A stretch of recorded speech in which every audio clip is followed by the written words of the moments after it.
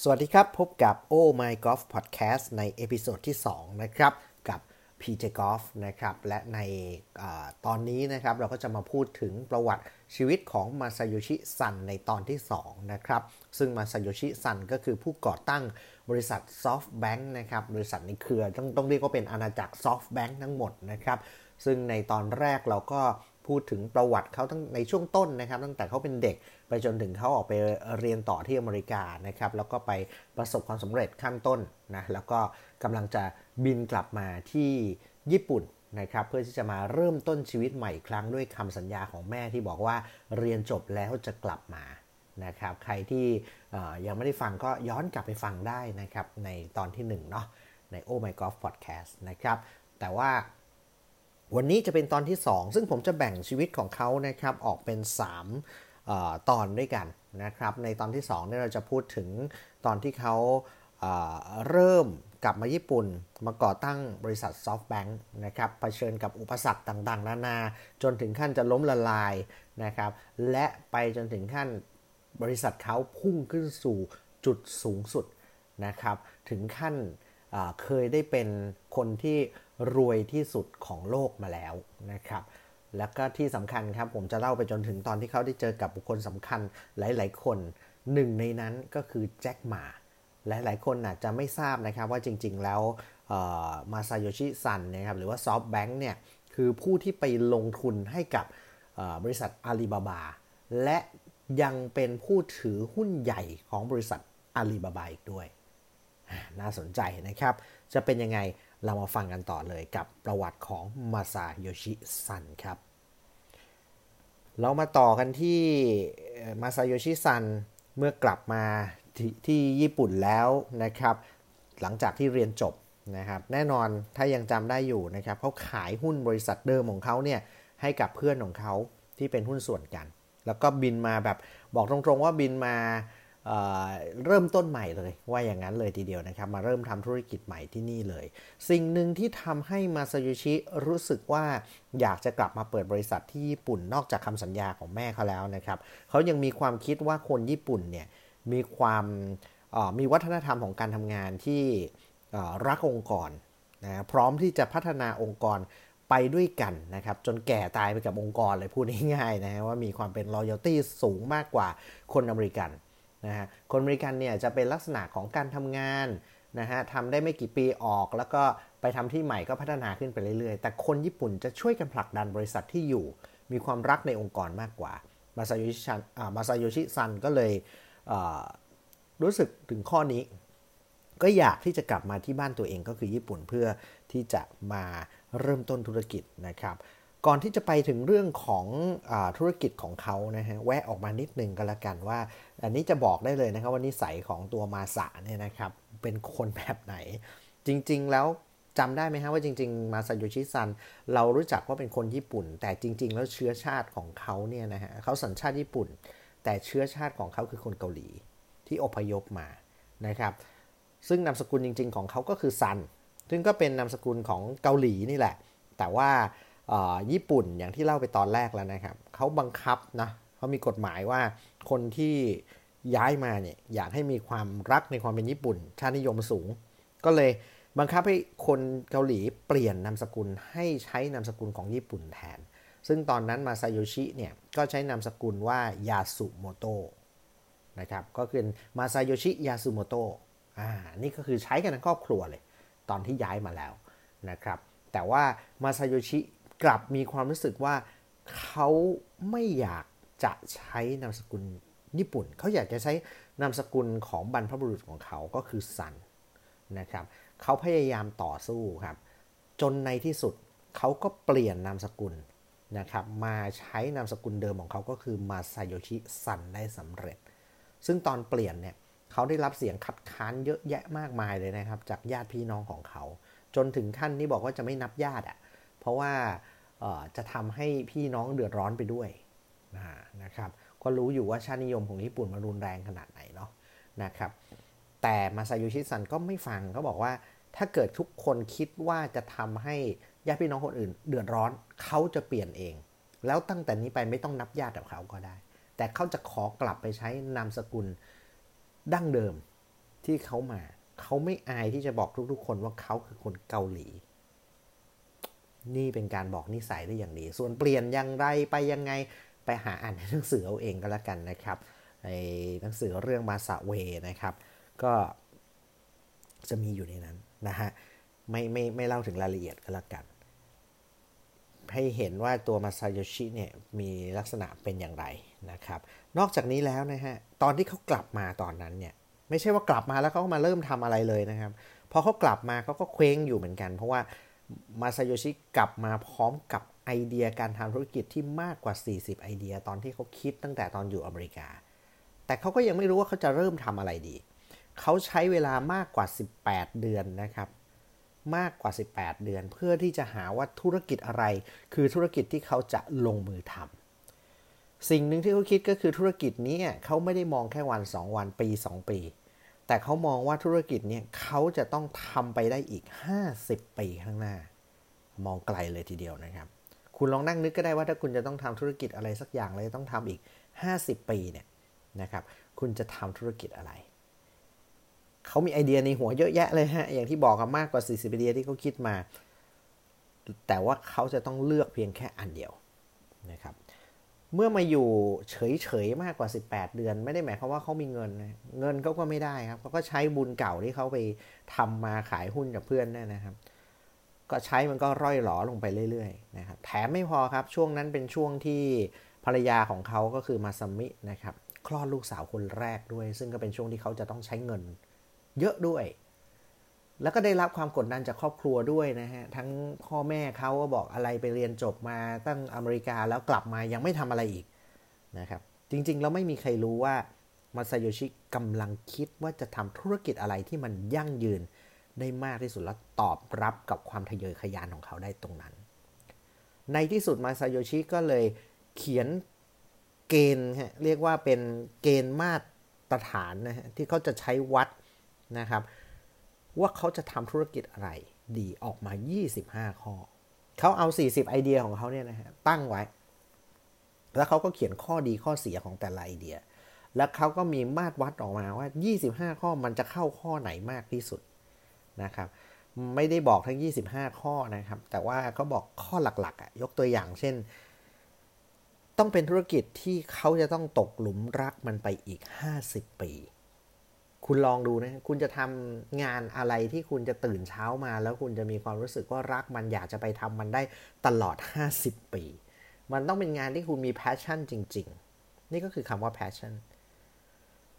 และ2นะฮะธุรกิจนี้จะต้องเป็นธุรกิจที่มีเอกลักษณ์ธุรกิจนี้มันจะต้องไม่ใช่ธุรกิจที่เหมือนทั่วไปมันจะต้องเป็นธุรกิจที่คุณทำเป็นคนแรกที่มาซาโยชิเขาจะต้องทำแล้วมีเอกลักษณ์ที่คนอื่นไม่ได้ทำข้อที่3นะครับภายใน10ปีธุรกิจที่เขาทำจะต้องขึ้นเป็นอันดับ1ของอุตสาหกรรมนั้นให้ได้โอ้โหเนี่ยเขามองข้อ4ครับเขาบอกว่าธุรกิจที่เขาทำเนี่ยจะต้องเติบโตไปมากกว่า 30-50 ปีดูแต่ละข้อนะครับดูแต่ละข้อจนในที่สุดเนี่ยเขาก็นั่งไล่ทำไปทำมาเขาก็มานึกถึงคำพูดนะครับของอาจารย์เด่นนะครับที่เขาเคยไปขอคำปรึกษาแล้วบอกว่าเขาจะต้องทำธุรกิจที่เกี่ยวข้องกับคอมพิวเตอร์เขาก็เลยบอกโอเคเอาละเขาจะทำธุรกิจที่เกี่ยวข้องกับซอฟต์แวร์ก็เลยก่อตั้งบริษัทขึ้นมาชื่อบริษัทว่านิฮงซอฟต์แบงค์ครับและนี่ก็คือต้นกำเนิดของบริษัทซอฟต์แบงค์ที่เรากำลังจะพูดถึงครับเขาบอกว่าทำไมถึงจะต้องเลือกทำซอฟต์แวร์ตอนนั้นเนี่ยบริษัทในญี่ปุ่นส่วนใหญ่เนี่ยมักจะทำทางด้านของเซมิคอนดักเตอร์หรือว่าเป็นฮาร์ดแวร์หรือว่าเป็นอุปกรณ์ภายในคอมพิวเตอร์เป็นหลักกันนะครับเขาบอกว่าองค์ประกอบของคอมพิวเตอร์มาซาโยชิแบ่งออกเป็น4องค์ประกอบด้วยกันคือ1ฮาร์ดแวร์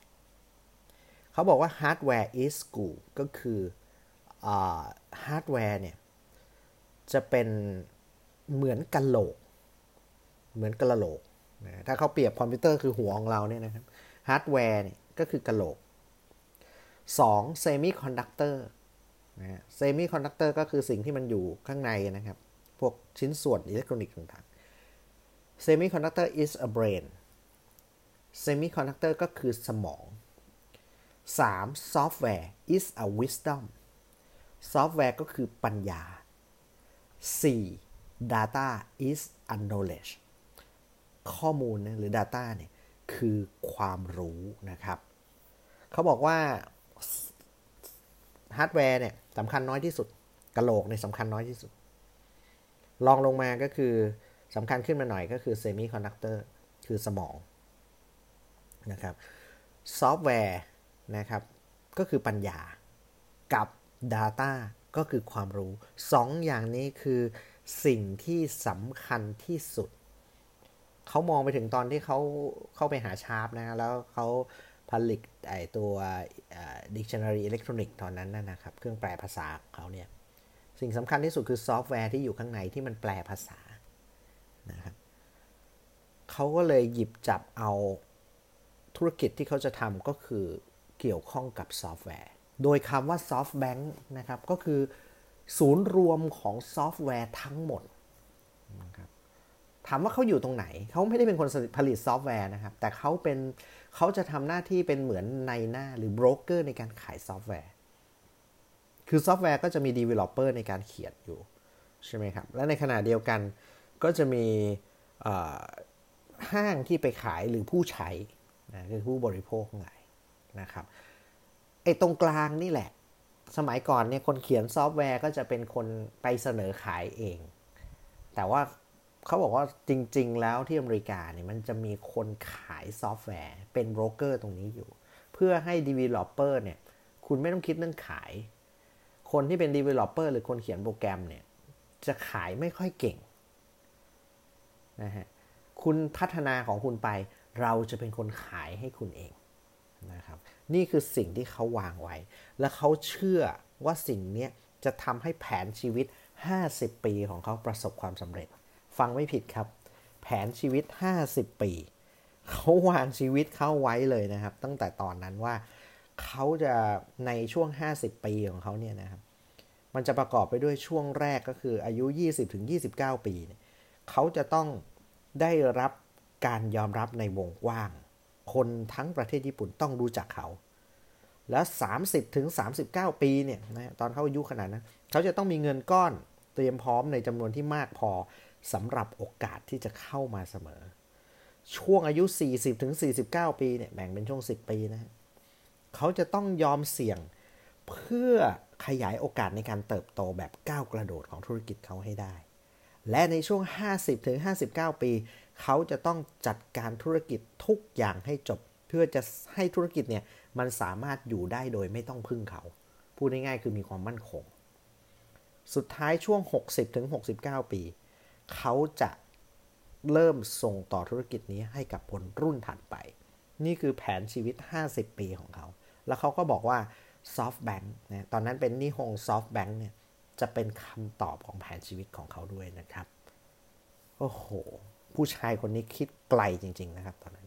คุณลองมองกลับไปตอนนั้นก็น่าจะประมาณสักปี80นะฮะคอมพิวเตอร์นี่คนยังไม่รู้จักเลยนะครับตอนนั้นนะครับปี80นะแต่เขาเอาตัวเองเข้ามาเป็นแบบนี้ดูคิดใหญ่ไหมฮะธุรกิจมันก็น่าจะไปดีตามนั้นนะครับแต่คุณเชื่อไหมครับว่าธุรกิจไม่ได้เป็นไปแบบนั้น 100% ครับตอนที่เขาเปิดบริษัทนี้นะครับมันเล็กมากเนาะนะครับก็มีตัวเขาเองนะครับแล้วก็มีพนักงานพาร์ทไทม์อีก2คนเท่านั้นเองนะครับที่มาร่วมทำงานกับเขาอยู่คุณเชื่อไหมว่านะฮะ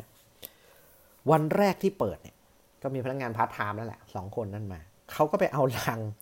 ลังส้มในออฟฟิศเล็กๆของเขาเนี่ยลังแอปเปิลนะ2ลังวางเรียงกันแล้วก็ขึ้นไปยืนเป็นสแตนเพื่อจะกล่าวสุนทรพจน์นี่นะฮะเรียกว่าเป็นแกรนด์โอเพนนิ่งให้กับพนักงานมีคนฟังอยู่2คนนะเขาพูดเสียงดังเหมือนแบบพูดต่อหน้าคนเป็นร้อยอ่ะแต่มีคนฟังอยู่2คนเขาบอกว่าพวกนาย2คนต้องฟังคำสั่งฉันนะเพราะว่าฉันคือประธานของบริษัทนี้ ภายในระยะเวลา5ปีนับจากนี้ไปบริษัทของเราจะมียอดขายมากกว่า75ล้านเหรียญดอลลาร์สหรัฐและในเวลา5ปีนี้เราจะส่งสินค้าให้กับดีลเลอร์ของเรามากกว่า 1,000 แห่งทั่วประเทศและพวกเราจะเป็นบริษัทซอฟต์แวร์สำหรับคอมพิวเตอร์ส่วนบุคคลอันดับหนึ่งในประเทศญี่ปุ่นโอ้โหคุณคิดว่าไงครับถ้าอยู่ๆมีคนอยู่3คนมีหัวหน้าคุณคนหนึ่งขึ้นไปพูดอย่างนี้แน่นอนครับ2คนนั้นก็คิดว่าหัวหน้าคนนี้บ้าแน่ๆเว้ยเฮ้ยเพิ่งเปิดบริษัทมันทำอะไรแบบนี้2คนนี้หนีหายไปเลยครับ เขามาทำงานแป๊บเดียวหายไปเลยครับนะฮะเขาก็เริ่มสร้างตัวมาซาโยชิก็เลยไม่เป็นไรเริ่มสร้างบริษัทนี้ด้วยความทุ่มเทเขาก็เลยรู้แล้วตอนเนี้ยเขาจะต้องหาคนที่พร้อมจะมีความฝันร่วมไปกับเขานะครับเพื่อที่จะมาทำงานนี้ร่วมไปกับเขาด้วยเขาเอาอดีตพนักงานขับรถบรรทุกนะครับ มาเป็นพนักงานคนแรกของเขาใหม่จะเรียกว่าคนแรกไหม2คนนั้นไปแล้วนะฮะ มาเป็นพนักงานของเขาคุณนึกภาพพนักงานขับรถบรรทุกนะครับเขาบอกว่าผมขับรถบรรทุกมาตลอดชีวิตจนกระทั่งถึงเมื่อเดือนที่แล้วเนี่ยวันนี้ท่านประธานให้โอกาสผมเข้ามาทำงานในบริษัทเทคโนโลยีชั้นสูงที่ไม่เคยมีมาก่อนในประเทศนี้ตอนนี้ครอบครัวผมภูมิใจในตัวของผมมากๆเลยแล้วผมจะไม่มีวันที่จะทำให้โอกาสที่ได้รับนี้เสียไปแน่นอนผมจะทุ่มเทแรงกายแรงใจจิตวิญญาณเพื่อสร้างบริษัทนี้ให้ยิ่งใหญ่ตามความตั้งใจของท่านประธานให้ได้บริษัทนี้ชอบสุนทรพจน์นะ คือมันเป็นแพชชั่นและเป็นความฝันที่มันตรงกันของทั้งพนักงานแล้วก็ของทั้งเจ้าของด้วยนะครับผลก็คือทำให้พวกเขาทำงานอย่างหนักมากๆและการทำงานหนักนี่แหละครับที่ถือเป็นจิตวิญญาณของ SoftBank ที่ทำให้เขามีทุกวันนี้คุณคงคิดว่าโอ้ SoftBank ก็คงจะดีโอ้โหมีจิตวิญญาณที่ดีมีคนทำงานหนักมีความฝันร่วมกันขนาดนั้นมันต้องดีแน่ๆเลยยังครับยังก่อน ขออภัยครับยังครับยังไม่ใช่แบบนั้น SoftBank กว่าจะมาถึงวันนี้ไม่ใช่โรยด้วยกลีบกุหลาบแน่นอนครับตอนแรกของ SoftBank ตัวมาซาโยชิเริ่มทำงานโดยการ list นะฮะ list บริษัทนะครับที่เขียนซอฟต์แวร์ทั้งหมดออกมาแล้วก็ออกไปติดต่อคุณเชื่อไหมว่าเขาขายไม่ได้เลยครับเขาขายไม่ได้เลยมีบิลลิ่งกลับมาเรียกว่ามียอดซื้อกลับมาน้อยมากไม่มีใครเชื่อใจเขาตั้งแต่ developer ไปจนถึงคนซื้อมันยังใหม่มากๆเนาะตอนนั้นนะครับตัวคนเขียนก็รู้สึกว่าฉันไม่จำเป็นที่จะต้องมีเจ้าบริษัทนี้มาขายของให้ฉันขายเองดีกว่าฉันรับ 100% ในขณะเดียวกันซอฟต์แวร์ที่ขายในตอนนั้นก็ขายยากไม่ได้ขายง่ายครับสิ่งที่เกิดขึ้นคือเมื่อเขาเปิดมาได้ 2-3 เดือนตัวมาซาโยชิทำงานอย่างหนักถึงแม้จะขายไม่ได้แต่เขาก็ยังฝันเขายังมั่นใจในสิ่งที่เขาทำนะฮะตอนนั้นเขาเริ่มรู้สึกว่าเขาจะต้องโปรโมตตัวเองละวิธีการคือตอนนั้นเนี่ยมันมีงานหนึ่งที่จะเกิดขึ้นที่โตเกียวครับเป็นงานชื่อว่า Consumer Electronic Show นะฮะจะเป็นงานแสดงสินค้าอิเล็กทรอนิกส์สำหรับผู้บริโภคก็คงคล้ายๆงาน Expo อะไรของพวกอิเล็กทรอนิกส์ทั้งหลายนะครับเกิดขึ้นมาซาโยชิจองพื้นที่ใหญ่ที่สุดในงานนะครับคุณนึกภาพนะฮะตอนนั้นเป็นงานที่ใหญ่มากนะครับงานนี้พื้นที่ใหญ่ที่สุดจะถูกจองโดยแบรนด์อย่างมัตสึชิตะโตชิบ้าโซนี่เป็นยักษ์ใหญ่ของวงการนะครับแต่ว่านี่เป็นบริษัทที่เพิ่งเปิดมา SoftBank เปิดมา 2-3 เดือนยังไม่มีใครรู้จักเลยแต่จองพื้นที่ใหญ่มากขนาดนั้นนะบริษัทนี้โหน SoftBank แถมไม่พอครับลงทุนไปเยอะมากเลยนะครับเขาให้บริษัทคู่ค้าของเขาที่เป็นบริษัทซอฟต์แวร์เนี่ยมาออกบูธในงานในพื้นที่ของเขาฟรีนะครับโดยบริษัทนิฮงซอฟต์แบงค์จะเป็นคนรับผิดชอบค่าใช้จ่ายทั้งหมดเองนะครับไม่ว่าจะเป็นค่าสถานที่ ค่าอุปกรณ์ในการตั้งโชว์ค่าตกแต่งบูธค่าประชาสัมพันธ์รวมไปถึงค่าโฆษณาทุกสิ่งทุกอย่างนะครับสื่อโฆษณาด้วยพูดง่ายๆคือคุณเป็นบริษัทเขียนซอฟต์แวร์คุณไปถึงเอาแต่สินค้าคุณไปแล้วก็เอาไปขายในงานไปในพื้นที่ของเขาเนี่ยนะครับตัวมาซาโยชิรับผิดชอบค่าใช้จ่ายทั้งหมดเลยนะครับเพราะว่าตอนนั้นเขาคิดว่าพวกบริษัทพวกนี้บริษัทซอฟต์แวร์เนี่ยมีนวัตกรรมที่ดีอยู่แล้วแต่ว่ายังไม่เคยมีใครให้พื้นที่เขาในการขายถ้าเขาเปิดพื้นที่ตรงนี้ให้1เขาจะมีโอกาสในการขายมากขึ้น2เขาจะเชื่อมั่นในตัวบริษัทนิฮงซอฟต์แบงก์มากขึ้นแถมไม่พอครับเขายังติดตัวอักษรนะครับติดป้ายนะครับด้วยตัวอักษรใหญ่มากตอนนั้นนะครับเป็นบิลบอร์ดขนาดใหญ่เลยนะครับตั้งอยู่ที่งานนะครับว่าบัดนี้การปฏิวัติอุตสาหกรรมคอมพิวเตอร์ส่วนบุคคลได้มาถึงประเทศญี่ปุ่นแล้วอีกแล้วนะฮะคุณนึกภาพนะบูธที่ใหญ่กว่าปกติ8เท่านะครับแล้วก็มีป้ายใหญ่ๆขนาดนั้นเนี่ยครับติดไว้แถมไม่พอนะครับนี่ยังเป็นเหมือนประตูบานใหม่นะครับของอุตสาหกรรมคอมพิวเตอร์เรื่องของซอฟต์แวร์มันจะมันจะเปิดความน่าสนใจได้มากขนาดไหนสำหรับลูกค้าสำหรับคนทั่วไปแล้วก็ใช่แล้วครับในงานนั้นนะครับบูธของนิฮงซอฟต์แบงก์มีคนเข้าชมมากที่สุดในงานนะครับมากกว่า Sony ซึ่งที่ผ่านมา Sony นี่คืออันดับ1นะครับแต่ของเขาเนี่ยมีคนเข้าชมมากกว่านะครับไม่มีเวลาไหนเลยที่บูธเขาว่างนะเขาบอกขนาดนั้นน่ะต้องเบียดกันเข้าไปต้องต่อคิวเข้าไปเพราะว่าเขาอยากรู้ว่าอะไรคือการปฏิวัติอุตสาหกรรมคอมพิวเตอร์ที่ประชาสัมพันธ์ที่ PR เอาไว้ได้รับผลตอบรับดีขนาดนี้นะครับคุณคงคิดว่าโอ้สบายแล้วมาซาโยชิรวยตั้งแต่ตอนนี้แน่ๆยังก่อนครับคนเข้าไปดูเยอะก็จริงแต่คุณเชื่อไหมว่างานนี้มาซาโยชิไม่ได้รายได้เลยขายซอฟต์แวร์แทบไม่ได้เลยนะครับเขาได้รายได้กลับมาแค่1ใน20ส่วนของที่เขาลงทุนไปหรือพูดภาษาบ้านๆคือขาดทุนถล่มทลายกันไปเลยครับมันแทบจะเจ๊งเลยครับเพราะมันใช้ค่าใช้จ่ายสูงมากแต่ไม่ได้กลับมาทำไมไม่ได้กลับมาเพราะว่าบริษัทซอฟต์แวร์ที่เข้าไปก็พิมพ์นามบัตรของตัวเองครับแล้วก็เอาไปแจกคนในงานคือไม่ได้บอกว่าถ้าจะซื้อผ่านไม่ต้องไปซื้อผ่านนิฮงซอฟต์แบงก์คุณเอาไปตัดสินใจที่บ้านก่อนก็ได้ถ้าคุณสนใจคุณโทรมาหาผมตามนามบัตรตรงนี้มันก็เลยทำให้เขาไม่ได้รายได้กลายเป็นว่ามาเปิดพื้นที่ให้พวกบริษัทซอฟต์แวร์มาขายของตัวเองกันขนาดนั้นเลยนั่นแหละครับทำให้ตัวของมาซาโยชิกลายเป็นตัวตลกของวงการคอมพิวเตอร์ในตอนนั้นไปทันทีครับทุกคนหัวเราะใส่หน้าเขาว่าเขาโง่มากๆเลยที่เขาจ่ายตังค์แล้วก็ไปให้คนอื่นขายของแต่มาซาโยชิไม่ได้ย่อท้อเลยนะครับเขาก็ยังกัดฟันไม่เป็นไรไปต่อยังคงทำงานหนักต่อไปครับจนในที่สุดครับประตูเริ่มเปิดครับแสงสว่างแสงแรกเริ่มมาครับมีวันหนึ่งนะครับมีบริษัทชื่อว่าโจชินเดนกิครับซึ่งเป็นห้างนะครับที่ขายของเกี่ยวกับพวกเครื่องใช้ไฟฟ้าขายของเกี่ยวกับพวกของอิเล็กทรอนิกส์ของคอมพิวเตอร์เนี่ยนะครับโทรศัพท์ไปหาเขาเพื่อที่จะขอนัดเขานะครับเข้าไปพบนะครับเข้าไปพบกับประธานเพื่อที่จะพูดคุยเรื่องธุรกิจเพราะเขาสนใจบริษัทนิฮงซอฟต์แบงก์อยากจะให้เอาซอฟต์แวร์ไปวางขายที่ห้างของเขาแล้วคุณเชื่อไหมบริษัทโจชินเดนกิเนี่ยเขาบอกว่าเป็นห้างที่ใหญ่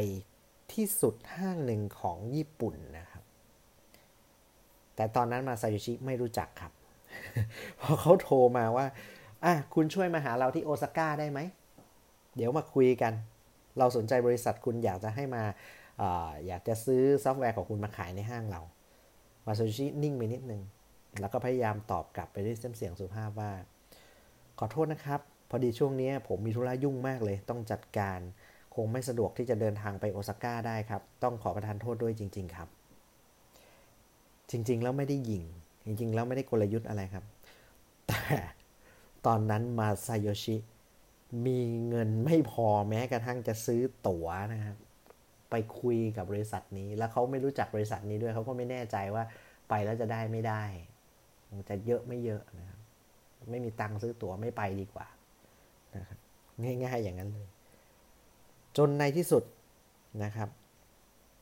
เขาก็บอกโอเคงั้นก็ไม่เป็นไรไว้มีโอกาสก็ค่อยว่ากันนะครับแต่คุณรู้จักชื่อบริษัทเราไหมล่ะถ้าคุณไม่มาเนี่ยคุณคิดใหม่อีกทีนะเราก็ยังบอกไม่ครับผมไม่รู้จักชื่อนี้เลยครับคนที่ปลายสายก็เลยบอกว่างั้นคุณลองไปถามที่บริษัทชาร์ปนะครับหรือมัตสึชิตะดูนะว่าพวกเราเป็นใครและถ้าคุณอยากเปลี่ยนใจเดินทางมาพบท่านประธานของเราพวกเราจะยินดีมากๆเลยครับเขาก็เลยนะฮะไปลองถามบริษัทชาร์ปเพราะตอนนั้นเขาก็เคยทำธุรกิจกับชาร์ปอยู่เนาะปรากฏว่าชาร์ปตอบกลับมาตื่นเต้นมากเลยว่าถ้าคนที่ติดต่อคุณมาเป็นโจชินเดนกิจริงๆนะคุณต้องรีบบินไปที่โอซาก้าทันทีเลยนะเพราะว่านี่เป็นบริษัทเป็นห้างใหญ่มากๆเลยนะครับโอ้ขนาดนั้นแต่เขาไม่มีตังค์ทำไงแต่เหมือนคนมันจะโชคดีแล้วนะครับประตูมันจะเปิดแล้วนะครับในวันนั้นเองนะครับก็เจ้าหน้าที่ก็โทรกลับมาหาอีกเพื่อจะบอกว่าพอดีโชคดีมากๆเลยท่านประธานของเราวันพรุ่งนี้เนี่ยมีคิวจะต้องไปโตเกียวไปประชุมคุณพอจะมีเวลาไหมเดี๋ยวเราจะนัดคุณให้เจอกับประธานของเราโอ้โหทีนี้มาซาโยชิดีใจมากๆเลยนะครับนัดเวลาทันทีแล้วเขาก็ได้เจอกับท่านประธานของบริษัทโจชินเดนกิเมื่อได้เจอกันท่านประธานก็บอกว่าที่ผมบอกว่าผมมีประชุมจริงๆไม่ใช่หรอกผมอยากจะมาเจอคุณผมอยากจะมาเจอบริษัทซอฟต์แบงค์เพราะผมรู้สึกว่าบริษัทนี้จะต้องมีอะไรดีๆแน่ๆเลยผมก็เลยบินมาหาคุณถึงเองทางด้านของมาซาโยชิเมื่อได้ยินท่านประธานพูดแบบนั้นเลยก็เลยจริงใจมากจริงใจกลับไปเหมือนกันบอกว่าจริงๆแล้วที่ผมบอกว่าผมงานยุ่งเนี่ยผมก็ไม่ได้มีออเดอร์อะไรมากมายหรอกครับผมไม่มีตังค์ที่จะไปหาท่านเพราะผมเพิ่งขาดทุนมาโอ้จริงใจกันขนาดนั้นนะเนี่ยมันเป็นการบ่งบอกนิสัยของมาซาโยชินะว่าจริงๆเขาเป็นคนแบบนี้นะครับเขาเป็นคนจริงใจกล้าได้กล้าเสียและจริงจังมากนะครับเป็นคนตรงมากๆนะครับท่านประธานได้ยินแบบนั้นท่านประธานก็รู้สึกชอบขึ้นมาทันทีเลยนะครับว่าไอ้หนุ่มคนนี้นี่มันจริงใจดีนะอ่ะโอเคงั้นมาลองมาทำธุรกิจกันดูนะครับโดยมาซาโยชิก็บอกว่าดีใจมากๆที่จะได้ทำธุรกิจกับท่านแต่ว่ามีเงื่อนไขอยู่ข้อหนึ่งถ้าเกิดว่าท่านยอมทำธุรกิจกับเราผมจะใช้ชีวิตและจิตใจของผมเลือกซอฟต์แวร์ที่ดีที่สุดไปอยู่ในห้างท่านและจะทำกำไรให้ท่านเยอะมากๆเลยแต่ในขณะเดียวกันถ้าเกิดว่าท่านเคยเซ็นสัญญากับบริษัทซอฟต์แวร์อื่นไว้บ้างแล้วมีบริษัทซอฟต์แวร์อื่นที่ท่านเสนอที่ท่านจะเอาไปขายในห้างท่านอยู่บ้างถ้าอย่างนั้นก็ไม่เป็นไรเราขอไม่ไปถ้าเราจะไปมีเงื่อนไขเดียวคือเราจะต้องเป็นผู้เดียวที่เอาเลือกซอฟต์แวร์ไปวางขายของท่านขอผูกขาดเพียงเจ้าเดียวพูดง่ายๆถ้าไม่ได้อย่างนี้ไม่เอาโอ้โหบริษัทจะเจ๊งอยู่แล้วอะถ้าเป็นคุณจะคุยอย่างนี้ไหมถ้าคุณเคยไปทำสัญญากับบริษัทอื่นมาแล้วเราขอให้คุณไปยกเลิกก่อนเราถึงจะยอมทำกับคุณโอ้ประธานได้ยินอย่างนี้ประธานก็อึ้งแต่ด้วยความเชื่อใจเชื่อมั่นอะไรบางอย่างในตัวของมาซาโยชิครับท่านประธานก็เลย say yes ตกลงโอเคลองดูก็ได้แล้วมาซาโยชิก็ไม่ทำให้ผิดหวังครับในปีนั้นนะครับมาซาโยชิคัดเลือกซอฟต์แวร์ที่คิดว่ามีประสิทธิภาพแล้วก็มีความต้องการสูงเข้าไปขายในห้างโจชินเดนกิทำให้ในปีนั้นเนี่ยนะครับบริษัทโจชินเดนกิมียอดที่มาซาโยชิทำสูงขึ้นนะฮะเป็นเงินถึง 150,000 เหรียญต่อปีนะครับโอ้โหพูดกันอย่างนั้นเลยนะครับ 150,000 เหรียญต่อปีนะครับตกก็ประมาณ10,000 เหรียญต่อเดือนนะซึ่งถือว่าเยอะมากๆนะครับแล้วก็ในปีนั้นเองนะครับตัวของมาซาโยชินะฮะก็ทำให้ ยอดของโจชินเดนกิโตขึ้นและทำให้ยอดของบริษัท SoftBank นะครับโตขึ้นมากๆจนกระทั่งมียอดขายเติบโตนะครับจาก$10,000ต่อเดือนที่บอกนะครับจนกลายเป็น 2.3 ล้านเหรียญดอลลาร์สหรัฐต่อเดือนในปีนั้นเองนะครับใช้เวลาแค่ปีเดียวเองนะครับสามารถทำยอดขายได้2ล้านกว่าต่อเดือนครับนี่คือเหตุผลที่ตั้งแต่นั้นมาบริษัทโจชินเดนกิท่านประธานไว้ใจนะครับไว้ใจSoftBank แล้วก็มาซาโยชิมากๆเลยนะครับไม่ว่าจะพูดอะไรจะเอาอะไรเข้าไปแทบจะไม่มีอะไรขัดเลยเขาสามารถทำได้หมดเลยจนกระทั่งในที่สุดมาซาโยชิก็เสนอนะครับบอกว่าเอาอย่างนี้ไหมผมฝันอยากเห็นห้างของท่านประธานเนี่ยโจชินเดนกิเป็นศูนย์รวมของซอฟต์แวร์ที่ใหญ่ที่สุดในประเทศญี่ปุ่นท่านประธานบอกเอาสิคุณอยากทำอะไรก็เอาผมเห็นด้วยผมว่าคุณทำได้อยู่แล้วมาซาโยชิบอกแต่ว่าคุณอยากเอาซอฟต์แวร์อะไรมาใส่เยอะๆคุณก็เอามาเลยนะแต่ว่าขออย่างเดียวท่านประธานบอกถ้าเกิดอันไหนมันขายไม่ได้คุณต้องออกตังค์นะมาซาโยชิบอก no คุณคิดดูมาซาโยชิบอกว่าไม่ใช่ละท่านประธานคิดดูใหม่นะครับการที่ท่านจะเป็นศูนย์รวมซอฟต์แวร์ที่ใหญ่ที่สุดในประเทศการขายซอฟต์แวร์ไม่ได้เหมือนขายตู้เย็นขายทีวีที่ท่านขายอยู่ซอฟต์แวร์เนี่ยนะครับมันเอาวางไว้เนี่ยมันไม่ได้มองเห็นเหมือนตู้เย็นเหมือนอะไรพวกนั้นการที่คนเข้าไปแล้วจะรู้สึกว่าเข้าไปแล้วจะต้องมีทุกอย่างท่านจะต้องมีโปรแกรมทุกโปรแกรมบนโลกใบนี้อยู่ที่ห้างของท่านบางโปรแกรมอาจจะขายไม่ได้เลยก็ได้แต่ท่านต้องมีบางโปรแกรมอาจจะนอนอยู่บนเชลฟ์ของท่านไม่เคยได้แตะเลยก็ได้แต่ก็ต้องมีเพราะฉะนั้นนี่คือการลงทุนส่วนนี้ท่านจะต้องเป็นคนจ่ายแต่ท่านเชื่อผมไอ้ส่วนที่ท่านขาดทุนจากโปรแกรมที่มันขายไม่ออกผมจะชดเชยให้ด้วยกำไรที่มันจะเป็นทวีคูณจากโปรแกรมที่ท่านจะขายได้จากผมเลือกเข้าไปตอนแรกท่านประธานก็อึ้งนะฮะอะไรวะมันจะขายของให้เราเยอะๆแถมไม่พอมจะให้เราออกให้หมดเลยนะแต่เชื่อใจอยากทำก็ทำในปีนั้นเองนะครับไม่ได้ทำให้ผิดหวังเลยครับตัวของมาซาโยชิก็สร้างยอดขายเป็นมหาศาลมากๆเลยนะครับแล้วก็ได้รับฟีดแบ็กที่ดีจากลูกค้าด้วยในโครงการนี้นะฮะของโจชินเดนกินี่เป็นตัววัดได้เลยนะครับว่าความเก่งกาจนะครับของ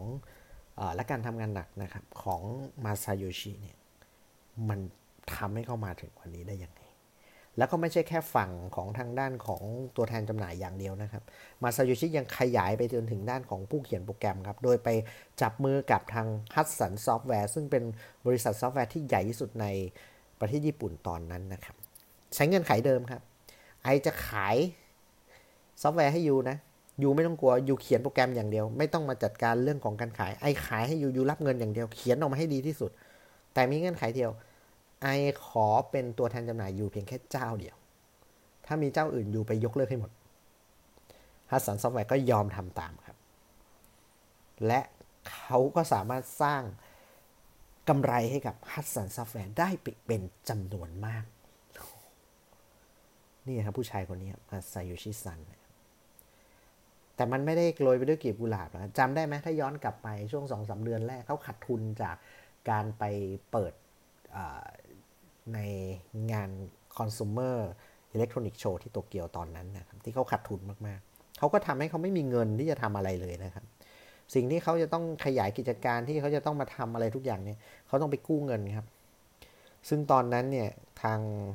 มาซาโยชิก็ได้เลือกที่จะไปกู้เงินกับธนาคารไดอิจิกังโยครับ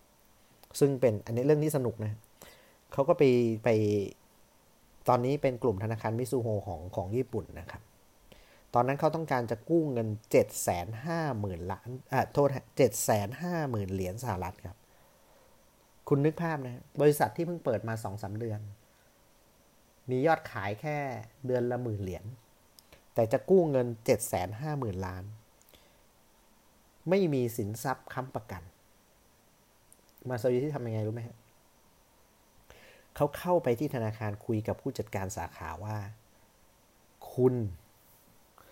ผมเนี่ยนะไม่มีหลักทรัพย์อะไรมาค้ำประกันสำหรับการกู้ครั้งนี้ไม่มีประสบการณ์ในการทำธุรกิจมากเท่าไหร่และผมก็จะไม่ขอให้ญาติพี่น้องของผมมาเซ็นกู้ร่วมหรือเป็นผู้ค้ำประกันด้วยผมจะยื่นกู้แค่คนเดียวรับผิดชอบทั้งหมดด้วยตัวเองและที่สำคัญที่สุดคือคุณจะต้องเสนอเงื่อนไขพิเศษให้ผมด้วยไม่อย่างนั้นผมจะไม่กู้เงินจากธนาคารของคุณ อึ้งสิครับผู้จัดการธนาคารอึ้งนะฮะพูดอะไรออกมาเนี่ย แต่ด้วยความที่เห็นอะไรบางอย่างของตัวมาซาโยชิครับก็เลยบอกไปว่าผมเห็นความมุ่งมั่นนะแต่ผมคงทำแบบนั้นไม่ได้เอาอย่างนี้ผมขอคนที่จะรับประกันคุณได้มา2 คนมาซาโยชิก็นึกใครดีแน่นอนครับเขาก็นึกไปถึงอาจารย์ของเขานะฮะที่อยู่ที่บริษัทชาร์ฟนะฮะตอนนั้นเป็นผู้บริหารแหละก็คือดร.ทาดาชิ ซาซากินะครับคนเดิมที่เคยให้โอกาสเขาคนนี้เนี่ยอย่างที่บอกเลยครับเป็นคนที่มีบุญคุณกับมาซาโยชิมากๆเลยนะครับผู้จัดการธนาคารก็โทรไปหาคุณทาดาชิ ซาซากิว่ามีไอ้หนุ่มคนนึงเนี่ยจะมาขอกู้แต่เขาไม่มีสินทรัพย์อะไรเลยนะครับผมควรจะให้กู้ดีไหมซึ่งอาจารย์ทาดาชินะครับท่านก็ดีมากเลยนะครับท่านก็บอกไปว่ามาซาโยชิเป็นคนที่ยึดมั่นในคำพูดและธุรกิจของเขาจะต้องเติบโตไปอย่างมากในอนาคตผมขอรับประกันตัวผู้ชายคนนี้ด้วยตัวผมเองดังนั้นได้โปรดอนุมัติเงินกู้ให้กับชายคนนี้ด้วยเถิดนะครับถ้าหากธนาคารต้องการหลักทรัพย์เพื่อค้ำประกันตัวผมยินดีจะเอากองทุนเกษียณอายุและบ้านของผมเนี่ยวางเป็นหลักทรัพย์ค้ำประกันให้ได้หากทางธนาคารต้องการคุณนึกภาพจะมีใครสักคนหนึ่งทำอะไรให้คุณแบบนี้ไหมครับจะมีใครสักคนหนึ่งที่จะทำอะไรให้คุณแบบนี้ไหมโอ้โหเขาก็บอกขออีกคนหนึ่งนึกถึงใครนะครับแน่นอนครับให้บอกว่าให้โทรไปหาท่านประธานของโจชินเดนกิโทรไปเลยนะครับก็เหมือนกันครับได้รับคำตอบเหมือนกันว่าผู้ชายคนนี้เป็นผู้ชายที่มีโอกาสในการเติบโตทางธุรกิจสูงมากให้เขากู้ไปเถอะถ้าเกิดคุณไม่ให้กู้เดี๋ยวคุณเอาเงินผมไปวางค้ำประกันได้โอ้โหคน2 คนเป็นระดับผู้บริหารบริษัทชั้นนำของญี่ปุ่นให้การรับประกันขนาดนี้แล้วแต่ธนาคารจะให้หรือไม่ให้อยู่ที่คะแนนครับซึ่งพอเขาเทียบคะแนนทุกสิ่งทุกอย่างออกมาแล้วเนี่ยนะครับปรากฏว่ามันขาดอีก15คะแนนครับยังติดลบอีก15คะแนนมาซาโยชิถึงจะกู้ได้มันเหลืออีกข้อเดียวเท่านั้นเองที่จะเป็นตัวเกณฑ์วัดว่าเขาจะได้หรือไม่ได้นั่นก็คือข้อที่บอกว่าโอกาสเติบโตของธุรกิจในอนาคตคุณเชื่อไหมผู้จัดการธนาคารคนนี้เชื่อมั่นอะไรบางอย่างในตัวมาซาโยชิเขาให้คะแนนข้อนี้15คะแนนนั่นหมายความว่าทำให้บริษัทซอฟต์แบงก์นิฮงซอฟต์แบงก์ตอนนั้นผ่านเกณฑ์การพิจารณาและได้รับการกู้เงิน 750,000 ดอลลาร์ไปและต่อยอดจนธุรกิจเขามีวันนี้ได้เพราะฉะนั้นวันนี้มาซาโยชิบอกว่าคนที่เป็นเหมือนคนที่มีบุญคุณกับเขามากๆนั่นก็คือคนแรกคือดร.ทาดาชิ ซาซากิคนที่2คือท่านประธานโจชินเดนกิและอีกคนหนึ่งก็คือผู้จัดการธนาคารที่เขาไปขอกู้ในวันนั้นและเชื่อไหมครับอาจารย์ทาดาชิที่เราพูดถึงเนี่ยนะครับอาจารย์ทาดาชิ ซาซากิเป็นอาจารย์คนเดียวกันกับ1 คนที่ทั่วโลกนี้รู้จักครับนั่นก็คือสตีฟ จ็อบส์เคยบินมาหาเนี่ยแบบเดียวกันเลยครับมาหาโดยไม่ได้นัดล่วงหน้านะใส่รองเท้าแตะเสื้อยืดกางเกงยีนบินมาขอพบดร.ทาดาชิ ซาซากิเพื่อขอคำปรึกษาแล้วเขาก็ได้ไปคุยกับดร.ทาดาชิก่อนจะบินกลับไปที่อเมริกาแล้วสร้างผลิตภัณฑ์ที่มีชื่อว่า iPhone โอ้โหเดี๋ยวจะมีเรื่องราวของสตีฟ จ็อบส์นะครับกับมาซาโยชิมาเล่าให้ฟังกันอีกด้วยนะครับซึ่งสตีฟ จ็อบส์กับมาซาโยชิเนี่ยตอนหลังเขาก็กลายมาเป็นเพื่อนกันนะครับแล้วก็นำไปสู่ดีลหนึ่งที่ทำให้ซอฟต์แบงก์เติบโตขึ้นสูงมากๆเลยนะครับกับทาง Apple น่าสนใจสตีฟ จ็อบส์กับมาซาโยชิเนี่ยรู้จักกันโดยคำแนะนำของลารี เอลลิสันนะครับ ซึ่งเป็นผู้ก่อตั้ง Oracle ไปนั่งกินข้าวแล้วก็พูดคุยกันก็ชอบพอกันก็เป็นเพื่อนกันมาตั้งแต่วันนั้นแล้วนำมาซึ่งมิตรภาพที่จะนำมาซึ่งดีลธุรกิจที่สุดยอดจริงๆด้วยเหมือนกันครับ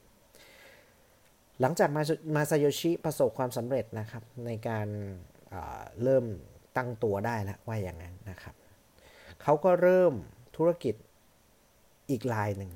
นั่นก็คือทำนิตยสารครับคนละเรื่องกันกับการขายซอฟต์แวร์เลยนะครับแต่มาซาโยชิเชื่อนะครับว่านิตยสารจะเป็นตัวในการประชาสัมพันธ์แล้วก็โปรโมทธุรกิจของเขาหรือซอฟต์แวร์ของเขามันจะต่อยอดกันได้ซึ่งตอนนั้นผู้ถือหุ้นผู้บริหารทุกๆคนเนี่ยนะครับก็ไม่เห็นด้วยครับเขาทำหนังสือออกมา2เล่มก็คือ OPC กับ OMC ทั้ง2เล่มเนี่ยเป็นนิตยสารที่เกี่ยวข้องกับซอฟต์แวร์แล้วก็PC ในขณะนั้นนะครับแน่นอนครับตามที่ผู้บริหารบอกเลยครับพอเขาทำออกมานะครับเขาตีพิมพ์ปั๊บนะถูกส่งคืน 85% ครับพูดง่ายๆคือเจ๊ง เจ๊งอีกแล้วนะเจ๊งอีกแล้วนะครับผู้บริหารก็พยายามเตือนก็ไม่ฟังเขาก็กัดฟันออกอีกนะเป็นนิตยสารรายเดือนออกอีกก็เจ๊งอีกออกอีกก็เจ๊งอีกออกอีกก็เจ๊งอีกนะครับจนมันเอากำไรหลักที่ได้จากซอฟต์แบงค์เนี่ยนะครับไปปิดตัวขาดทุนของนิตยสารจนมันแทบจะไม่เหลือแล้วนะครับมาซาโยชิก็บอกว่าเราเลิกไม่ได้นะถ้าเราเลิกทุกคนจะรู้ว่าซอฟต์แบงค์มีปัญหาตอนนี้เราต้องกัดฟันทำไปจนมันไม่ไหวแล้วจริงๆครับมาซาโยชิก็เลยบอกว่าเอาอย่างนี้เดี๋ยวเขาจะออกเล่มนี้เป็นเล่มสุดท้ายตอนนั้นที่เขาทำนะครับเขาทำมาได้6 เดือนแล้วนะครับจะออกเล่มนี้เป็นเล่มสุดท้าย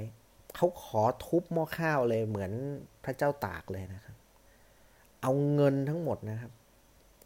วงเงินขยายวงเงินขึ้นไปให้กับเล่มนี้นะครับแล้วเอาไปทุ่มลงในโฆษณาทางทีวีในช่องแล้วก็เวลาที่มีคนดูเยอะที่สุดนะครับแล้วก็เพิ่มเนื้อหาในเล่มนั้นเป็น2 เท่านะครับ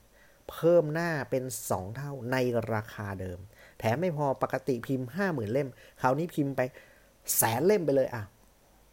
แล้ววางดูถ้าเล่มนี้เจ๊งปิดบริษัท ปรากฏว่าเล่มนี้ขายหมดภายใน3 วันนะครับทำกำไรมหาศาลเลยแล้วแถมไม่พอนะครับ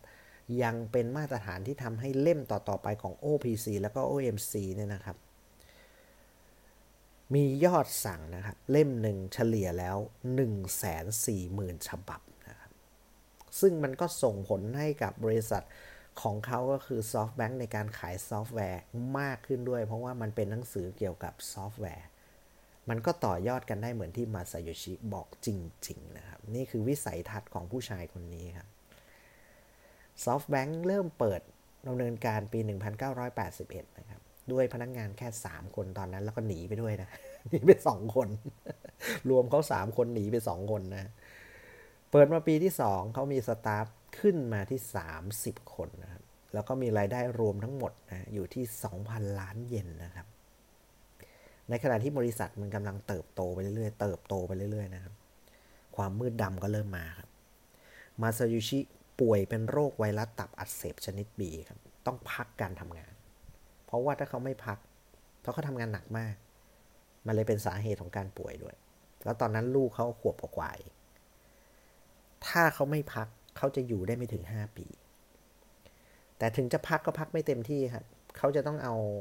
แฟกซ์นะฮะเอาเครื่องคอมพิวเตอร์ไปไว้ที่โรงพยาบาลด้วยเขาไม่ได้ทำหรอกเขาบอกเขาจะไม่ทำแต่ว่าเขาจะคอยเอาเป็นแบบคอยให้คำแนะนำเป็นที่ปรึกษาให้กับบริษัทเวลามีปัญหาและแถมไม่พอให้ใครรู้ไม่ได้ด้วยว่าเขาป่วยไม่งั้นความเชื่อมั่นในบริษัทจะสูญเสียทันทีเพราะว่า SoftBank ก็คือมาซาโยชิบางครั้งเนี่ยเขายังป่วยอยู่นะครับแต่เขาจำเป็นต้องออกจากโรงพยาบาลไปแป๊บหนึ่งไปทำเป็นเดินดูงานเพื่อให้พนักงานเห็นว่าเขายังไม่ได้เป็นอะไรเขายังแข็งแรงอยู่แต่ในที่สุดมาซาโยชิก็ได้ตระหนักนะครับว่าสุดท้ายแล้วเนี่ยสิ่งที่เขาทำงานหนักทั้งหมดมันเพื่ออะไรมันเพื่อ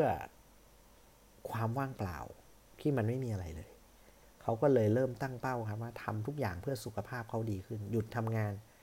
ในช่วงนั้นนะแล้วก็ทำสุขภาพให้ดีก่อนจะลงมาลุยแล้วก็เริ่มเห็นความสำคัญของ สุขภาพและที่สำคัญครอบครัวของเขาด้วยเพราะในช่วงนั้นครอบครัวของเขาเองทั้งภรรยาแล้วก็ลูกเขาเป็นทุกข์ด้วยกันทั้งหมดเป็นการปรับแนวคิดการทำงานของเขาจากคนทำงานหนักให้หันกลับมาดูครอบครัวแล้วก็ตัวเขาเองมากขึ้นด้วยนะครับแต่เงามืดดำไม่ได้มีอยู่แค่นั้นครับหลังจากนั้นนะครับพนักงานของเขาแล้วก็ผู้บริหารนะครับระดับสูงลาออก20คนแล้วก็ไปตั้งบริษัทที่เป็นคู่แข่งกับเขาด้วยนะพูดง่ายๆก็ถูกทรยศนั่นเองนะครับตรงนี้ที่ทำให้เขาเจ็บมากๆนะแล้วเขาก็ไปขอคำปรึกษาจากอาจารย์ทาดาชิเหมือนกันนะครับอาจารย์ก็บอกว่านะจริงๆแล้วเนี่ยไม่ต้องไปผิดหวังไปหรอกนะครับคนที่จะทำงานกับเราได้นานๆเนี่ยนะครับนะมันก็คือคนที่มีวิสัยทัศน์มีความฝันร่วมกันเธอจงจำให้ขึ้นใจนะอาจารย์ทาดาชิซาสกิบอกนะครับเธอจงจำให้ขึ้นใจไว้ว่าไม่มีความสัมพันธ์ใดในโลกนี้จะแข็งแกร่งมากไปกว่าความสัมพันธ์ระหว่างเพื่อนสนิทที่ไว้วางใจซึ่งกันและกันและมีเป้าหมายเหมือนกันได้อีกแล้วเหมือนโดนตบไปกลางหน้าผากเลยนะครับมาซาโยชิเขาบอกว่าที่ผ่านมาเนี่ยเขาไม่เคยสนใจเพื่อนร่วมงานของเขาเลยเขาทำแต่เพื่อตัวเขาเองเพื่อความฝันของเขาเองเขาไม่เคยสนใจว่าทุกคนจะมองบริษัทนี้เป็นยังไงแต่จากนี้ไปจะไม่ใช่อีกแล้วเขาจะมองทุกอย่างด้วยความฝันที่เหมือนกันเขาจะสร้างความฝันและรวบรวมคนที่มีความฝันแบบเดียวกับเขาไปพร้อมๆกันเขามีปรัชญาในการทำงานรวมถึงเป็นปรัชญาของซอฟต์แบงค์มาถึงทุกวันนี้ด้วยนะครับว่าการทำงานร่วมกับผู้อื่นบนความสัมพันธ์ฉันเพื่อนมนุษย์ที่มีเป้าหมายร่วมกันเป็นพื้นฐานเหนือสิ่งอื่นใดเขาให้ความสำคัญกับการเชื่อมโยงสายสัมพันธ์แบบเพื่อนถึงเพื่อนกับพนักงานของเขาทั้งหมดเลยนะครับเวลาเขารับใครเข้ามาเขาจะยังไม่พูดถึงเรื่องเงินเขาจะพูดถึงความฝันทำงานไปสักอาทิตย์2 อาทิตย์แล้วเขาจะค่อยไปบอกว่าเอ้ยคุณอยากได้เงินเท่าไหร่ทางนั้นเมื่อเห็นความฝันว่ามันมีความยิ่งใหญ่แล้วเหมือนกับเขาขนาดไหนเขาจะบอกว่าแล้วแต่คุณจะให้เขาก็จะมอบเงินเดือนให้มากกว่าที่เดิมที่ให้มานิดนึงแล้วก็โตไปด้วยกันนี่เป็นปรัชญาแล้วก็ความคิดของมาซาโยชิในช่วงนั้นนอกจากนี้ยังไม่พอครับมาซาโยชิเริ่มเปิดตัวเองไปพบกับบุคคลระดับโลกคนหนึ่งที่เขาไปพบและตั้งใจไปพบมากๆก็คือบิลเกตส์นะมาซาโยชิเดินทางไปหาบิลเกตส์ที่ซีแอตเทิลเพื่อขอสัมภาษณ์นะครับ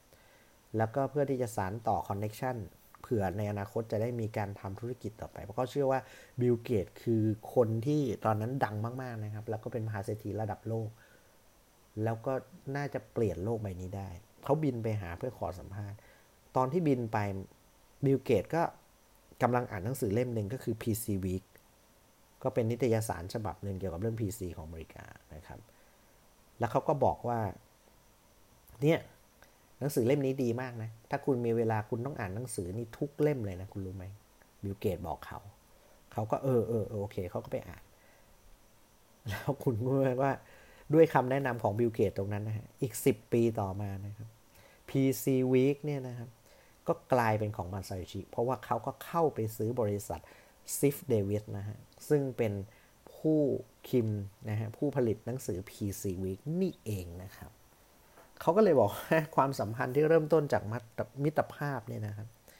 คือสินทรัพย์ที่ไม่ได้ปรากฏอยู่ในงบการเงินของบริษัทการที่เขามีเพื่อนเยอะๆมีคำแนะนำจากคนเก่งๆเยอะๆเนี่ย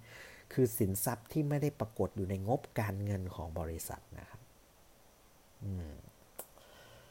นี่คือผู้ชายคนนี้ครับมาซาโยชิจริงๆโอ้โหยังมีเรื่องราวอีกเยอะนะที่จะพูดถึงวันนี้จัดมาโอ้จะชั่วโมง คุยแล้วมันเพลินเนาะนะครับเอาเป็นว่าเทปนี้ถึงแค่นี้ก่อนตอนนี้เราได้รับรู้แล้วว่าบริษัทของเขา SoftBank มันเริ่มเติบโตขึ้นเรื่อยๆจนประสบความสำเร็จในขั้นหนึ่งละนะครับในตอนหน้าบริษัท SoftBank จะเริ่มขยับขึ้นไปอีกขั้นหนึ่งครับจะเริ่มเติบโตขึ้นไปอีกขั้นหนึ่งโดยการเข้าไปสู่ธุรกิจเครือข่ายและถือเป็นประตูบานใหญ่เลยครับที่ทำให้ SoftBank มีทุกๆวันนี้จากขายซอฟต์แวร์เขาคิดยังไงถึงเข้าไปในธุรกิจคือ ไม่ใช่เครือข่ายไม่ใช่แชร์ลูกโซ่นะหมายความว่าเครือข่ายทางด้านของPC นะครับเครือข่ายทางด้านของการสื่อสารนะเข้าไปวางเครือข่ายต่างๆเข้าไปสู่อุปกรณ์การวางเครือข่ายไปสู่ธุรกิจแบบนั้นแล้วเขารุกไปสู่ระดับนานาชาติที่เขาฝันไว้ยังไงจากญี่ปุ่นแล้วนะตอนนี้เขาโตในญี่ปุ่นแล้วนะครับตอนหน้าเนี่ยเขาจะเริ่มเข้าไปสู่ตลาดโลกแล้วแถมไม่พอสิ่งที่ทำให้มาซาโยชิล้มจนแทบจะยืนไม่ได้อีกแล้วนะครับนั่นก็คือฟองสบู่ดิจิตอลนะตอนนั้นฟองสบู่ .com มันแตกนะครับทั่วโลกใครที่ทำธุรกิจเกี่ยวกับเรื่อง .com เนี่ยโอ้โหแทบล้มละลายกันหมดทั้งซิลิคอนวัลเลย์ครับเขาก็เป็นหนึ่งในนั้นด้วยนะครับล้มจนแทบจะยืนไม่ได้แล้วเขาผ่านเรื่องนั้นมาได้ยังไงรวมไปถึงตอนแรกจะเล่าในตอนนี้แต่ไม่ทันนะเขาเริ่มขยายซอฟต์แบงค์ไปสู่อาณาจักรอื่นๆไปเริ่มหาบริษัทอื่นๆไปเริ่มลงทุนในบริษัทอื่นๆอย่างเช่น Yahoo Alibaba ไปเจอกับแจ็คหม่าอย่างไรไปเจอกับสตีฟจ็อบส์แล้วเกิดอะไรขึ้นตอนหน้าจะมาเล่าให้ฟังกันละกันนะครับวันนี้ขอบคุณมากๆเลยนะครับที่ติดตามรับฟังกันมาถึงตรงนี้นะครับกับเรื่องราวของมาซาโยชิซันนะครับเพราะว่าผมก็จะเล่าไปเรื่อยๆก็แล้วกันนะจะพยายามให้จบใน3ตอนถ้าจบไม่ได้ก็เป็น4ก็แล้วกันนะครับนะฮะ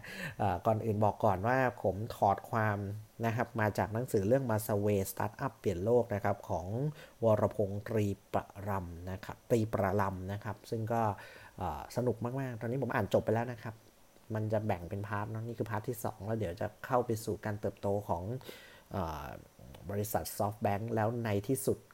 จะเริ่มไปสู่การขยายตัวเข้าไปสู่การเป็นบริษัท VC หรือบริษัทลงทุนแล้วเขาเป็นพ่อมดทางการเงินอย่างไรในขั้นตอนสุดท้ายจะค่อยๆมาเล่าให้กันฟังกันละกันนะครับใน OMG Golf นะเรื่องราวที่กอล์ฟอยากเล่าครับโดย PJ Golf ผ่านทางพอดแคสต์ขึ้นนี้นะครับติดตามมันไปเรื่อยๆครับวันนี้จบตอนที่2ของ Masa Way นะครับ Masayoshi Son แค่นี้ก่อนพบกันใหม่ตอนหน้าครับสวัสดีครับ